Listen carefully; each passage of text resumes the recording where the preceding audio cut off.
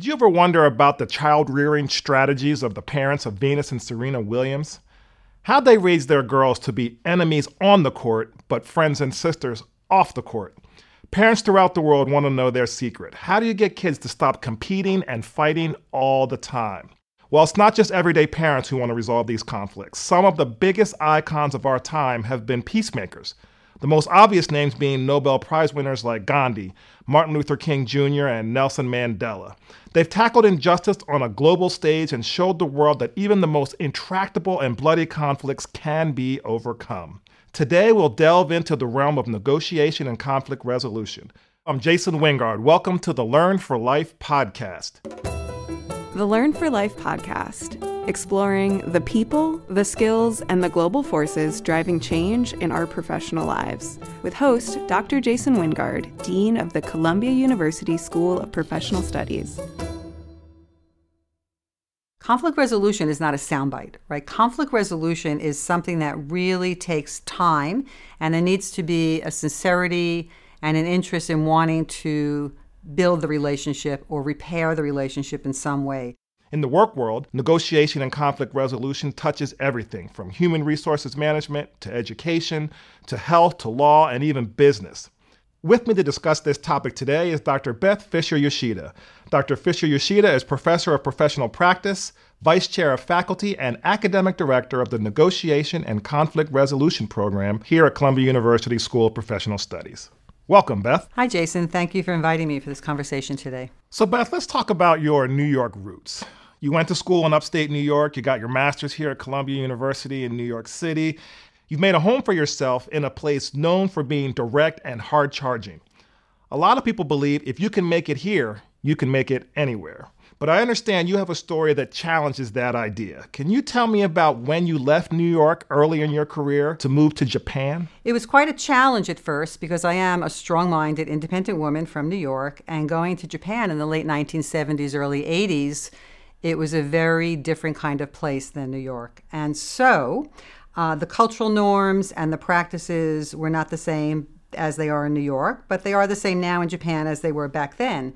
And I learned very quickly that I need to wait a much longer amount of time for people to respond in a conversation. New York speed, if you pause 3 seconds, then okay, the next person's turn. It will be filled in, right? In Japan, I remember seriously waiting 5 minutes and just being in pain, trying to figure out, is it my turn? Is it not my turn? Is that person still speaking? I wasn't accustomed to the conversational cues that they were using there.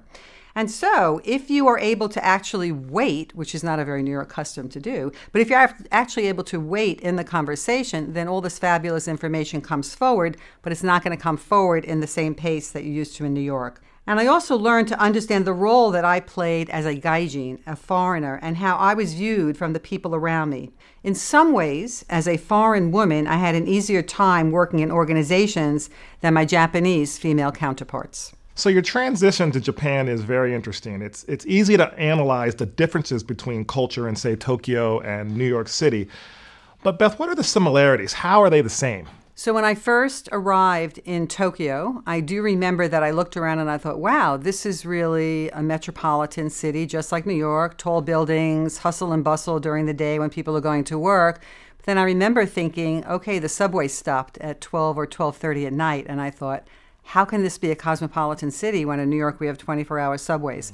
So in terms of the business rushing around, in terms of access to convenience, then they are very, very similar in many ways. So let's connect your story to your career. On one end, you learned a tremendous amount about intercultural communication. When you were successful at communicating, you were successful at opening your mind to other points of view. And on the other end, your spirit of empathy, you learned a core tenet about resolving conflicts. This personal experience solidified your career path and led you to your role today. Thinking about students and colleagues you've worked with over the years, how do others end up specializing in conflict resolution the way you have? So when I look back on my career path, it looks as though it was all carefully planned, and it definitely was not. It was really about, well, that looks interesting, let me try that. So being more than one path that leads to Rome, or that leads to conflict resolution, many people have different ways of coming into the field. It's a very multidisciplinary field. So my path was from the field of intercultural communication, and intercultural conflict, which I met head on, being a New Yorker in Japan in those days. And so other people enter from different angles, such as international relations and international development. Maybe they learned international relations in school. They wanted to focus more on conflict and peace agreements. Maybe they served in the Peace Corps or other kinds of experiences such as that in developing countries. Others may come from a psychology background and they want to understand the inner workings of people's minds and how their relationships between people go. So psychology plays a role in conflict. And then separate from any disciplinary orientation, there are many people who do not like conflict and they don't like dealing with it. And they come to the program to study conflict resolution or in general study the field of conflict resolution so they themselves can learn how to deal with conflict more effectively. So you've met a lot of people with a variety of different negotiation styles and approaches. Some might even be called hardball negotiators. How do you or how does one go head-to-head with someone with an intimidating or an aggressive style? I can speak now from a more senior position in my career, but when I was younger, it was a little bit different. It was more intimidating, even for me. And so now I think what I do is I really focus on the relationship. So for me, negotiation is about building relationship and building communication. So if somebody is intimidating or trying to be intimidating, I sit there and think, what is going on here? And why is this person doing what he or she is doing? Like, why are they behaving in that way? And what are they looking for from me for a certain kind of reaction? So typically, I just look past the intimidation. And I have to say that in most cases, I don't get intimidated because I don't think they're really trying to intimidate me from a really mean point of view. I think they're trying to win or to get something, and I try not to take it personally, which has taken me many years to develop that. So that's a natural segue for gender in negotiations. You've spoken and written about women negotiating effectively for themselves, for examples in areas like getting a higher salary or getting a promotion or better work-life balance even. Women are an underrepresented group in the workforce, particularly at higher managerial and leadership levels. Given your experience and knowing what works well and actually what doesn't work well, what advice do you offer to women looking to negotiate on their own behalves? So it's really an interesting dilemma that I think women are facing today, especially when you look at different kinds of research and what women should or should not be doing. So I'm very interested in the narratives or the stories that women tell to themselves and about themselves, the stories that are told about them. So for a start, women in general just need to believe in themselves and believe what they're worth, and they really have to put forward what their value is. They need to manage the social narratives that they've grown up with about who they should be as a woman in a certain kind of a context. Then they need to understand the broader systemic dynamics where they work. So, for example, some things will be achievable and others may not, and then there's the hard decision. Should I stay in this situation, knowing I cannot get what I want, or should I go to another situation, not knowing if I'm going to get what I want, but maybe taking that chance? And they need to develop more self-awareness and skills to really boost their confidence and effectiveness. And in my research, one of the most common comments that people have made, women, when I've interviewed them, they said, I didn't know I should ask. Meaning I didn't even know that was something I could ask for. And in general, the way men are socialized, they don't even think that they shouldn't ask, or that it's a question of whether they should ask for whatever it is that a woman doesn't think she should ask for. So beyond gender, does the same advice apply to other underrepresented groups? Absolutely. So first, you're always dealing with the social narratives of what's been told about you and who you should be, with your own personal narrative about who you want to be. And I think information is power. People really need to do their homework before negotiating. So sometimes people say to me, I know enough about this. I'll just go in there and wing it. And I say, you know what? Winging it is not a strategy. It's not a good thing I recommend. You need to understand yourself. You need to understand what's important to you, what's of value to you. You need to understand as much as possible your negotiating partner and then the context that you're in. So some things will be achieved and some things will not. So if you go in with an intention, as I mentioned earlier about building relationships, if you go in with the intention to build a relationship in the negotiation so that all parties walk away benefiting, then I think the outcomes will be more positive than not. It's an increasingly critical conversation as we think about the future of work, and you and I have talked a lot about that. A large amount of research is showing that diverse organizations are financially successful organizations. And that's just to say that diversity of thought leads to more and enhanced profit. So long-term survival is dependent on being diverse and inclusive. And so your theory and what you just talked about really reflects with that. Let's shift to technology now. What role has social media been playing in negotiation and conflict resolution? Well, I say it's a blessing and a curse, right? So the blessing is that it's so much easier to share information and build awareness, which is great. We can just spread news very quickly. The curse part is that there are many unskilled people blurting out whatever comes to mind in that moment. So there's an immediacy in social media, which allows for less time of pausing, taking your time reflecting, and not responding from a very emotional point of view. Because when we are super emotional in a way that it overtakes our thinking, we're not clear, our thinking's cloudy, and then we're not going to be the best of who we can be in that moment. So we lose that opportunity to delay and reflect. Let's focus now on the future when the youth of today become adults. What does your field look like, Beth, in 10 years or even in 50 years? So projecting into the future is not one of my things I do best, but let me just think about that for a minute. So because everything has gotten so much faster today, and even this affects our teaching in the classroom too, is that things need to be heard and framed in sound bites.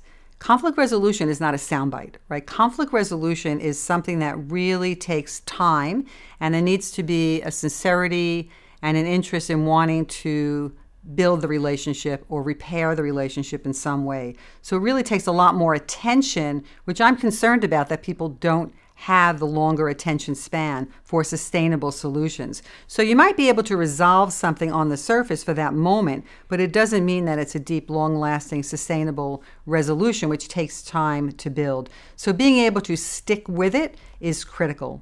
And so I imagine that more people will have skills and attitude necessary to reduce the number of conflicts, because if we just increase the amount of people skilled in conflict resolution, then they can have the good conflicts that where they really surface underlying tensions to be able to resolve them.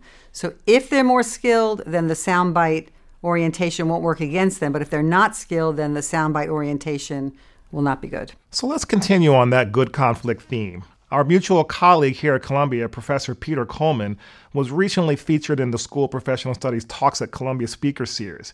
He said that conflict gets a bad reputation, sometimes unfairly. He raised a question that I'd like to pose to you now. Is conflict ever necessary or helpful?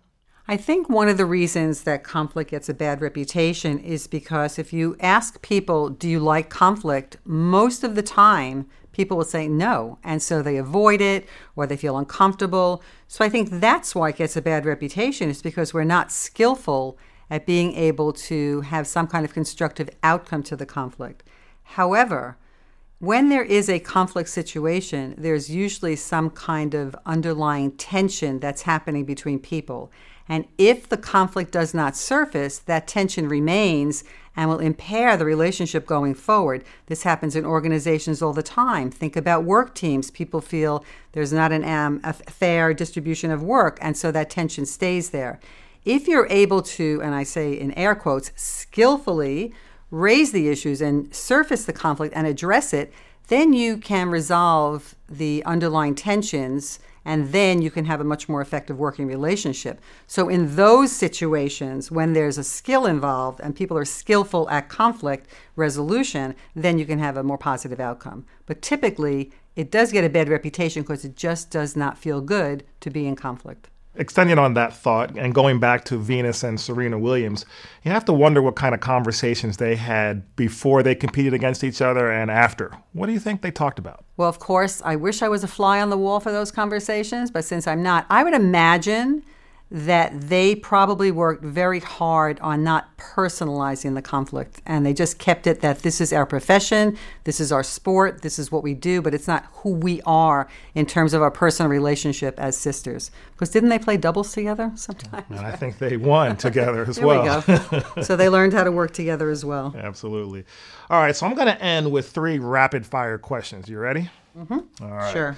So a biker is riding the wrong way on a one-way street. Do you confront them or not? Well, I think about the word confront, and to me that sounds a little bit adversarial. So if I thought they were a danger to themselves and others, I might approach them. So I'm using the word approach rather than confront. Okay, second, a young person doesn't give up a seat on the subway for an older commuter. Do you tell that person to give up their seat? I would think probably not, because I've thought about my role on subways, and I think too many unknown variables in that situation. Unless it got really serious and violent, then I probably would not say anything. All right, and here's my favorite. Your spouse wants to order a bottle of red wine at a restaurant, and you want to order white wine. Do you let it go? Absolutely. I drink red, I drink white. Whatever it is, it's fine with me. Thank you, Beth, for joining me. We frequently talk about making an impact at the School of Professional Studies, and it's clear that your graduates make a difference, not only at the individual level, but on a global scale as well. A few of today's takeaways from our discussion together. Number one, relationships are important, so think about every interaction with others as an opportunity to forge constructive relationships. Number two, developing self-awareness and basic conflict resolution skills will help make a difference for all involved. And number three, understand the context you are in as best you can before acting, because context does matter. There are many influencing factors that shape how effective you will be. Do I have it right? You sure do, Jason. All right. Thank you again, Beth, for joining us today. Thank you for having me, Jason. It was really a pleasure. Thanks for listening to the Learn for Life podcast, part of the Thought Leadership series, Talks at Columbia, hosted by Dean Jason Wingard, the author of Learning to Succeed, Rethinking Corporate Education in a World of Unrelenting Change, and Learning for Life, How Continuous Education Will Keep Us Competitive in the Global Knowledge Economy. We want to hear from you. Tweet your questions using the hashtag #TalksAtColumbia and we'll answer them on future episodes. For more information about Talks at Columbia and the Columbia University School of Professional Studies, visit sps.columbia.edu.